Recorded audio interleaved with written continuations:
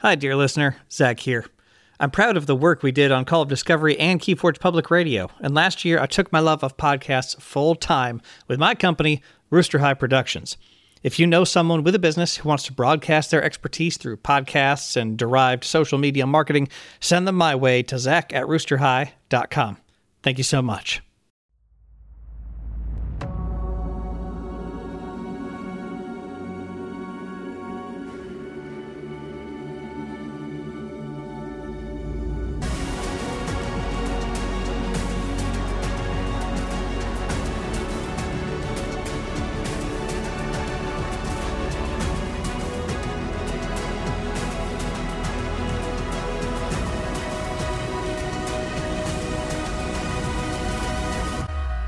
Hello and welcome to Call of Discovery, the podcast where we invite you on a journey into the Crucible for a weekly or fortnightly celebration of all things Keyforge, its community, and, of course, the excitement of discovery. I am still somehow here as your co-host, even after all of these weeks of lockdown, Ed Pocock, and I am joined, as always, from across an ocean possibly as wide as the pectoral muscle of a Brobnar giant. It's Zach Armstrong. Hello, Zach. Hello there, Ed. It's me, Zach. And he's travelled across the galaxy to be here today. Some say he is one of the mysterious architects of the Crucible itself. Today we are joined by Luke Olson, who is here to talk about coding for the community. So if you participate in online Keyforge communities across Twitter, Discord, or really anywhere, you'll probably know him as Sky Jedi. Luke, it is great to have you on the podcast. Hey, thanks for inviting me. Great time to be here. Absolutely. Is there ever a bad time for discovery? No, there is absolutely not. Depends on what you're discovering, I guess. I mean, yeah, there are some pretty bad discoveries you can have, I suppose. But yes, today we are going to be diving into Luke's speciality area, the topic of coding, of programming, and of many other things that we mere mortals do not understand. But before we dive into our focus topic, we do on this show like to get to know our guests a little bit better. So Zach, fire it away. So, Luke, we know that I assume you play Keyforge because, as we know from your work, you have made some programming computer mumbo jumbo stuff for Keyforge. But so do you play Keyforge, right? You don't just make stuff for it, I assume. That's right. I play rarely, but I do play every once in a while. I'm a stay-at-home dad, so the amount of times where I have like 30, 35 minutes to dedicate to playing a game is quite rare. I have these, I like to say, an unlimited amount of 5-minute breaks, but they will be absolutely cut short and are completely unpredictable, so it does not go well to playing games very much. Of course. Right now. But makes sense. In about 5 years, I'm going to have built-in players, so I'm very excited for that. In it for the long haul. And they tell us there's no rotation, so can just crush them with those Coda decks they can't buy anymore in 5 years. That's right. They're all mine. Although, have you seen those mass mutations pips? All of those amber pips. Wow. I think that's going to give some Coda a run for its money. So Luke, so not just Keyforge, but what I know from some other pursuits of yours that you're into more than just Keyforge. What do you enjoy about kind of board and card games, really any tabletop tactile games? What has drawn you to that whole hobby? So my initial entrance into like tabletop games was a couple years ago. One of my friends invited me to be part of his Star Wars RPG game that we were playing online with a bunch of friends from high school, actually.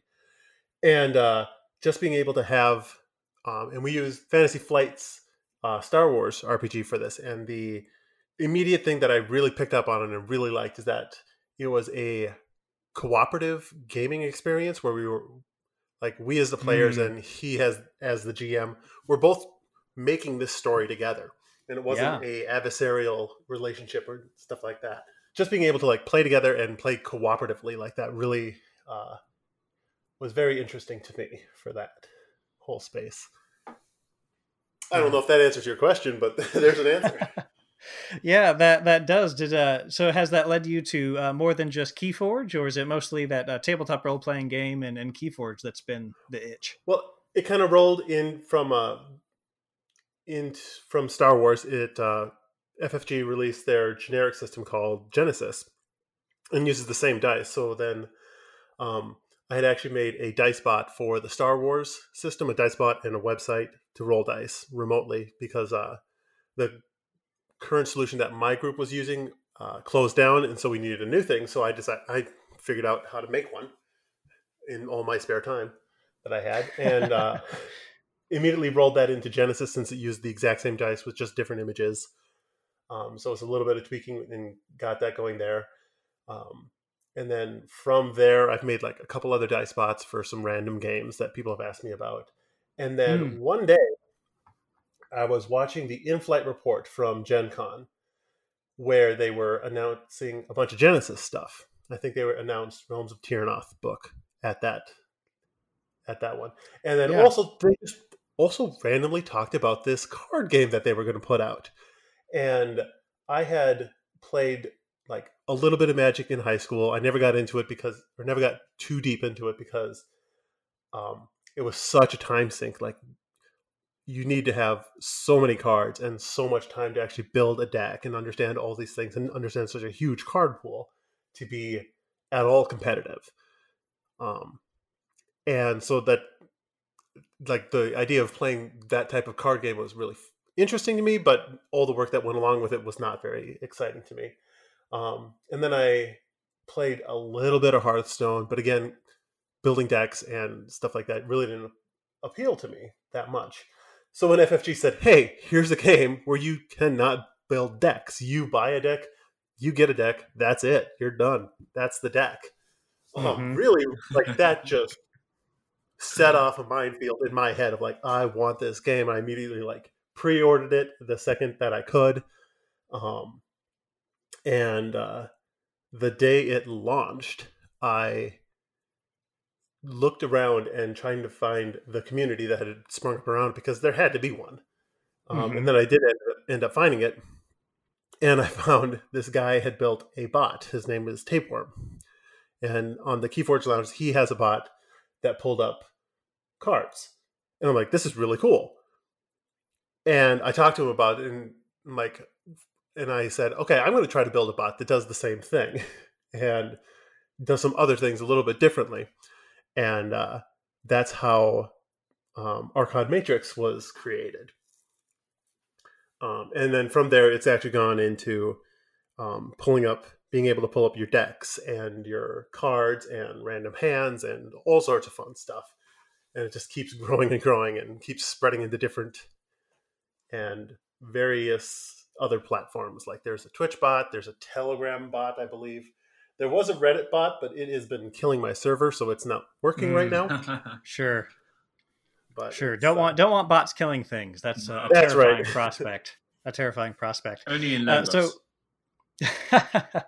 So Luke, for the uninitiated, I know plenty of our listeners will be familiar with Archon Matrix and the similar Twitch bot, but for the uninitiated, what is a bot? I mean, if I didn't know any better, I'd think it was, a little robot servant you have around that just tells you what Keyforge cards are. I suppose. It's just an account on Discord. He just floats around. He looks like any other user, and when you type in a command into the screen, he will see the command and pull up the information that it has been programmed to do that. Like if you type in exclamation point card and then a card name after that, it will pull up the card for that thing. Like if I do card Penny, it'll pull up Bad Penny. It'll show me like each set that she's in and all of her card numbers. It'll pull up an image of her, and then it links out to Archon's Arcana for her page as well. So if you ever have any questions about a card, you click on the link, it goes straight there, and as Blinking Line said a couple weeks ago on here, that he built this thing for that. And I'm like, I will use it. Well, that is awesome. What and I have to say, in my own experience, it is quite a nice tool that I am to use in those Discord places where we're talking about Keyforge with different people, I often need to, not that I've been able to win many arguments using evidence from the Archon Matrix, but it is very, very convenient to be able to pull up a deck or a card or a rule. The rule one is one I have definitely used, where you need to check the exact wording on a rule. And I believe that's an exclamation point rule, and you can type something in and it should pull up the relevant one.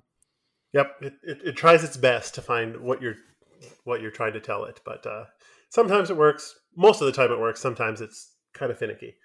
But Yeah. As you said, it's always interesting to be able to pull up that information, and that's kind of why I built the bot. It's like I built it for me because I didn't know this card pool, and I wanted to talk about it. I'm like, oh, what's this card? So that's kind of why I built it. Like I wanted to be able to pull up cards that people are talking about and know about them quickly. And then when streamers started streaming Keyforge and they're playing all these cards, I'm like, I have no idea what these cards are. I was switching back over to Discord, pulling up the card information and coming back to the stream. I'm like, I wonder if I could do the same thing in Twitch. And then I managed to port the bot over to Twitch as well. So now every time a new streamer starts streaming Keyforge, I'm like, hey, I got this bot you might like. And the awesome thing here, Luke, is that you're helping so many other people with those same questions to solve things. So that's secondary, Ed. It's all for me. Your humility is outstanding. But I mean, I will say that the kind of key here is that, and it goes back to our interview with G a few weeks ago, with Blinking Line a few weeks ago, where Blinking Line G said, oh, well, I just sort of thought I had questions and wouldn't it be nice to know the answers, but I couldn't find the answers somewhere. So I put the answers to the questions online. And it seems that you've done the same thing here of saying, oh, I've got a problem. I need a solution personally. So I'm going to create it. And it's just brilliant that solution is there and online for everyone to see. And I don't think many people do that, Luke. I think you really are 1 in 1,000 there in terms of actually going through that process of creating that solution, and secondarily, instead of just keeping it for yourself, offering it for everyone. It certainly is. Yeah, I mean, you might say, if you were being really, really keen to say that you're helping yourself, that you're helping keep the game alive, which you certainly are, so you can play it for longer. But it does have that added benefit, regardless of helping the entire community. Wow. Wow, thank you very much. That's very high praise. Well, I don't think quite as highly of Luke, but that's fine. Let's move on. That's very true. Better than I do, Zach. It's all downhill from here, Luke. But Luke, how did you get into coding initially? I know we were talking off mics a little bit earlier, and you said, you're when you were working full time, you weren't in coding itself. So how did you get into that? That's always been a big mysterious world I couldn't quite step into. I'm trained as a genetics person, and I worked in forensics actually for 4-ish years before I decided to stay at home as a dad. And then I got into coding basically because I needed something done, and it didn't exist. I was in this Star Wars role-playing game with a bunch of friends remotely, where we got together online and just got on voice chat and did this game. And we needed a way to roll dice. And our current solution went away. And I'm like, I wonder if there's someone out there, some project out there that does this. And I found one that did like 80% of what I wanted. And it was an open source project. So I got in contact with that guy. I forked the project with him. And I added a whole bunch of stuff to it. And I just kept saying, hey, this would be kind of nice to have in my game. And I kept putting stuff in. And the greatest thing about Discord bots is that it is so easy to share the bot. If you just have a link, you can add that bot to your server.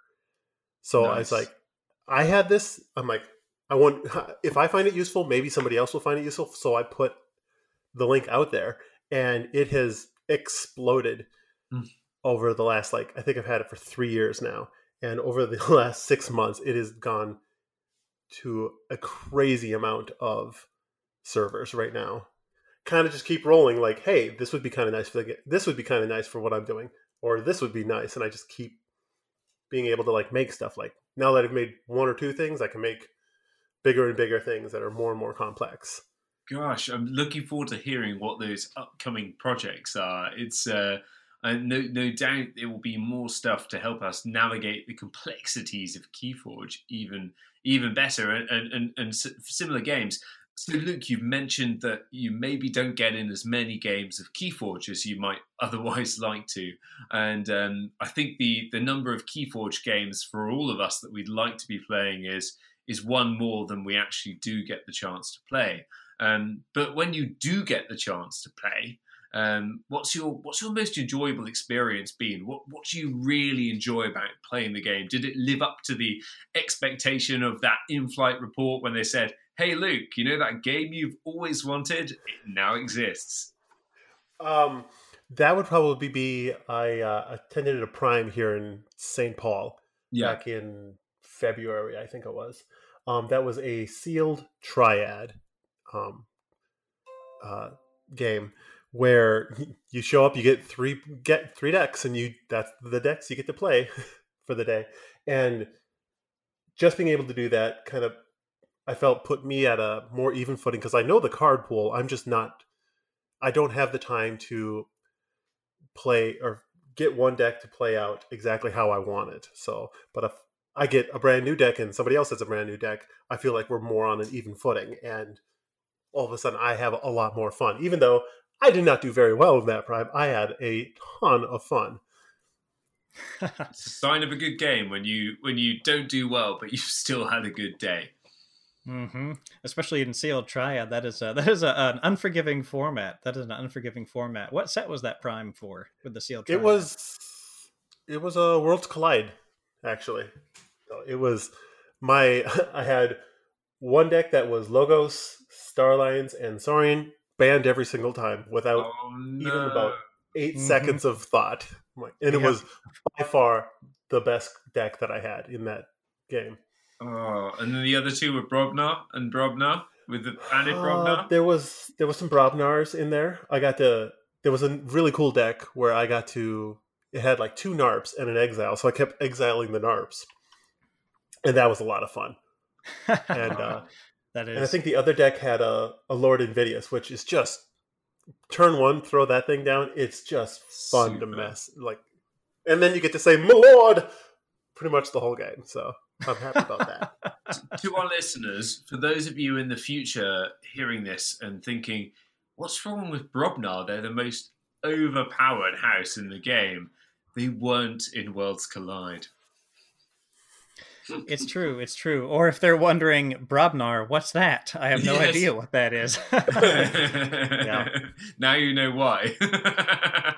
Indeed. And for those who haven't had a chance to play in Triad, it's where you have 3 decks and your opponent has 3 decks, and then you each simultaneously ban one of your opponent's 3 decks, and then you do a best of 3, and once you win with the deck, you can't play with it again. So the fun part of Triad is that you will not play the same matchup twice, even if you go to 3 games. So every single game is going to be 2 different decks squaring off against each other, which is a lot of fun. You see a lot of cards and you see a lot of combos, and halfway through the day you're like, hey, wait a minute, I can do this. That is besides being able to take the attrition of a triad tournament, you also have to be able to figure out your combos earlier than everybody else. It's certainly punishing. And Luke, there's a question from our Patreon, Kate or Muffins, who was our previous guest on the show. Listeners, do go back and check that out after this one's finished, of course. So she's asking, where do you source the ideas for new features from? And I think you've probably answered this a little bit, saying, well, the ideas often come from problems that you're seeing with the games you're playing and solutions that you'd like to see. But are there any other sources for those ideas? Any other ways that those come into your mind? Let's put it that way. Yeah. So probably the biggest one is just being in the community and listening to the community and like straight out asking like, hey, what would you like to see in this thing? I've been working with TCO and their dev team for 6-ish months now. And a lot of those things, again, were just like, hey, I'd like to see this in TCO. Like putting the deck lists that I made in TCO one of my first big things. But then after that, it was just like, hey, what do people want, and what do people need from this game to make it a more enjoyable experience, and just being able to like be in the community and listening to what they want. Just from like that, I've managed to get a few things into TCO that kind of help everyone else out. Yeah, I found myself, actually, me and my opponent benefiting from one of the things I think you implemented was when you click leave game, there is a window that pops up that basically says, "Are you sure the game's not over yet?" Which has saved me when I accidentally click leave game, Right. which has been very nice to not accidentally actually leave the game. Yep, I call that feature "Rage Quit Losers." Excellent. It's just that one little check, like, hey, are you sure you want to leave this game, because you will be the loser then. Right. No, that's a good check. That's a good check. So I know there's the work on TCO. There's all the Discord bots. But what should the average Keyforge player know about coding and programming? Which really you can talk just straight to Ed and I. Like, what should we know about coding and programming as Keyforge players who interact with your stuff and the other work of people like Tapeworm and other TCO devs? Well, with my stuff in particular, like everything I do is open source. It's all of my stuff is on GitHub that you can see, aside from like a few like of my scraping programs or other random scripts that I have out there. But everything else is online. Like all my bots are open source. All the projects I kind of work on are open source. And the biggest thing is like, if you want to see something in one of these features, you can go ahead and make it. Like, everyone that I work with is extremely receptive to like having ideas and working around with stuff. Like, you might not get the exact thing that you want, but you'll get like, we'll work with you and we'll try to figure something out that can work with that. Because the great thing about coding is like, if you can think about what you want, there's going to be a way to get there. It might not, it'll be a long and winding road, and it might have a lot of bumps in the middle of it, but eventually, if you put the work in, you can get what you want. You've opened the floodgates here, Luke. You're going to get I have hundreds of messages after. The answer is no. I will not do that, but I probably will. Because when you put an idea in my head, it sits there and will bug me until I actually finish it. So, Luke, tell us about some of the other projects that you have worked on. You've mentioned a bit about Genesis, a little bit about the Star Wars RPG, but what other unsung bits and bods and bots have you had a hand in creating? So back when Genesis came out, I was kind of at a point where like I had put everything I wanted into the bot, and I was kind of looking for the next thing to do. And there is this character creator for Star Wars called Ogdudes, which is a Windows only. Download this program, you can build your character in it, which is amazing. But I wanted to try and make something for Genesis that was like that. So I spent months making this a online character creator for Genesis. It was when I was putting my son to bed, basically, I would sit on his floor and code for hours at a time, this whole thing. And eventually I put it out as the Genesis Emporium, which is a fully functional character creator for Genesis. And I've since actually handed that, since it is an open source project, I've handed it off to a group that is making other RPG tools. They're from rpgsessions.com. So they are now in charge of that project, and I am no longer the lead on that, which is a lot of stress relief on my part, because the Keyforge supplement is coming out any day now, and I was really almost dreading going back into that, because there's a lot of stuff that I wanted to do in that with that project that I never had time to do. Um, and so that's like being able to like hand that off to another team and still being able to contribute to it if I want is a huge, just lovely thing about the community. Yeah, and it's great to know about this as well because Zach and I are going to be at some point diving into that world of the Keyforge RPG. So we'll be sure to check the character builder out. Oh, spoiler alert. I have spent some time on Genesis Emporium. It is very fun. It is very fun. It is one of those things that if you play tabletop role-playing games, you can just get lost in making up characters and trying stuff out, especially as a yeah. GM like me. So it's fun. It's fun. It's fun. I'm looking forward to it very much so. But Luke, it must have been difficult to hand over to another team. It's like handing your baby over to to people. It really was. Like there was a lot of times there where like I transferred the repository to them, and then I was actually in the process of transferring the domain name to them as well. And there were points in that process where I'm like I don't want to do this. I'm going to call it. I'm going to cancel this off. I can't let somebody else have all of this stuff that is mine. And luckily, I'm part of the Genesis Discord community as well, and the moderating team over there that I trust like explicitly, they talk me down off the ledge of that, and they're like, "No, these are good people. They're going to treat this right. They're going to do the right things here. They're going to make it better," and they talk me down from that. So now that whole transfer is complete, and everyone's actually super happy about it, including me. Yeah. But at the same time, do you think you'll find yourself using the platform when the Keyforge side of things comes out? Yeah, probably I will.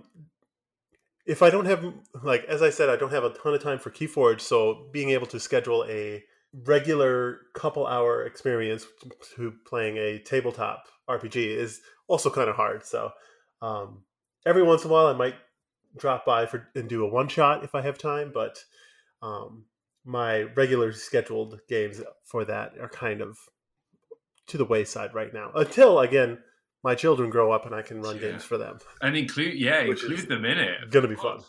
Yeah, but all of these projects that you work on must take quite a lot of time. So being a dad life and a stay-at-home dad, what drives you to kind of really take the time to provide these tools that enrich player experience so much?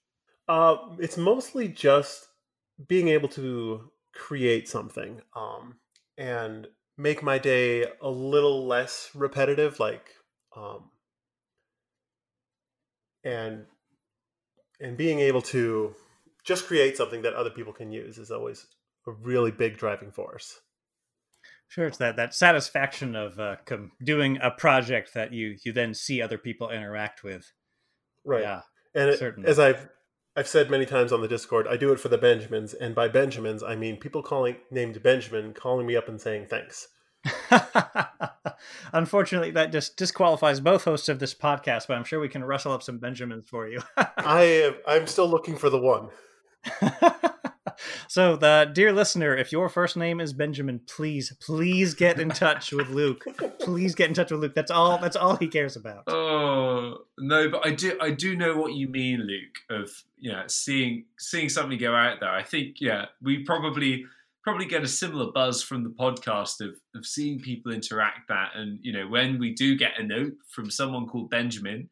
Anyone else? No, we don't want to hear from you. Go away. If you are called Benjamin, though, we do like to hear that thanks as well. It's always just a great feeling seeing something you've created helping somebody else out. Yes. Mm-hmm. It's true. And Luke and I were talking earlier before we started recording. I run a Star Wars RPG role-playing game like Luke was talking about. And while we've been, physically distancing here in the States for a while, we've been meeting online, and we have been using Dice, the bot with a little website for our games, and it's been immensely helpful to be able to use. Our favorite thing is that you can actually caption the little roles. We've had a lot of fun with that. Luke, how can people engage with all these projects you work on? I know there's lots of ones for tabletop RPGs if people are into that. But for the Keyforge projects, the Discord bots, the things you do on TCO, how can people engage with these? What are things they should do after listening to this podcast with you on it? Well, everything, again, I do is open source. They can go into my GitHub, which is just github.com/SkyJedi. All my projects are there. If you're having any issues with them, you can submit bugs on each of the repos. If you have any questions, suggestions, comments about TCO, it has its own repository. It's actually linked from mine onto the main one. But you can always make issues there as well. We really like it when people report issues there, because then we have something written down that's concrete that we can go and look at, and then actually kind of make a plan on how we're going to solve that issue. And then if you just see me online anywhere on Discord, I'm on pretty much absolutely everything. Hold on, let me just double check my servers. Yes, I'm on every single Keyforge server there is. If you just at me, I'm usually around and I can at least at you back or make fun of you for no reason at all. But feel free to just talk to me. I'm fairly friendly, I guess, maybe. We'll see what happens there. But yeah, just engage with the community, ask questions. We're more than happy to have any feedback. More feedback would be great. So Luke, we've spoken about loads of the things that you're engaged with, involved in, all the different things you've built for the communities, the many communities you're involved with. But what's next on that journey? Is there anything that's brand spanking new that we should know about, or anything that's coming down the pipeline that is going to change the way we play Keyforge? So just recently, TCO launched a challenge integration where now if you make your tournaments on challenge, the TO for that tournament can pull all of that information into TCO, create all the games for the current round, and then send links to all of those games back to challenge. So your users, your players, will only need to be on challenge, click a link, they go into TCO, play their game. When their game's done, they close it out, report their scores, and that's it. There's no searching. There's no trying to find games, trying to find who you're matched up against. You just click the link that is supplied for you, and that's it. We just had our first large tournament yesterday. This would have been like at the end of May, where it actually worked. And I coded a whole bunch of this, so it's equal parts very exciting and very terrifying that people are going to be using this going forward, and that it actually works. And it's not open to everyone right now, but Cryogen has said that he's going to be very open to adding this role for anybody to use if they want it. Wow. Sure. So it's exciting times, and it's again just trying to make the user experience a little bit easier, like each step of the way, and make it easier to play Keyforge online. And anyone who's played in an online tournament will instantly know to what extent this will make things easier and lower that barrier to playing games online. So it does change the game, to excuse the pun. That's great. Yeah, I had the privilege of playing in a few rounds in that tournament at the end of May, and it was just so wonderfully easy to just sit there in Challenge, the tournament organizing website, for those of you who might not have had experience with it, a tournament organizing website, and then you just mouse over your name, there's a little link, you click it, and then boom, you're in your game on thecrucible.online. It was fun. It was so fun to see that live. Yeah, and it's the culmination of a whole bunch of little features that we've been slowly putting in, like putting in the game links was one of the very first steps for that. It's like once we got game links, then we could go back and work on making games remotely with no users in them, and then linking that game and then sending that link to the thing. It's a whole like spider network of things, of tiny little features building up over time. Then we pull all together and make an actual great product to use. And there's more fun things coming with that, and a few other features. So be on the lookout. Exciting. Excellent. Yeah, we will be on the lookout for that. Definitely follow Sky Jedi on Twitter. I'm sure Luke will be talking about that when it's appropriate. We'll definitely put your handle down there in the show notes so people can stalk you and listen to your rantings and ravings on there. Oh yes, I do rant and rave, and no one will be surprised, but that the handle is actually just Sky Jedi. Excellent. Easy to find. Luke, thank you so much for coming on board today. We really enjoyed talking with you about coding and the community and a surprising amount of role-playing game work you've done. So thank you so much for coming on and gabbing with us. You can find ways to contact Luke Sky Jedi in the show notes. We'll have links to where to find him on Twitter, and he goes by that name also on Discord if you're there. And if you are enjoying Call of Discovery and are willing and able to support us monetarily, our Patreon is linked below as well, where you can have a say in our future too, both through our Patreon-only Discord. Let us know what you'd like to see more or less of in future shows. You can do that by emailing us at discoverkeyforge@gmail.com. As always, please subscribe and leave a review on your regular podcast app, and come find us on social media. We're on Facebook, Instagram, and Twitter. More importantly, more than all that, if you think a friend would enjoy this show, please help them to discover it. Have you answered the call of discovery?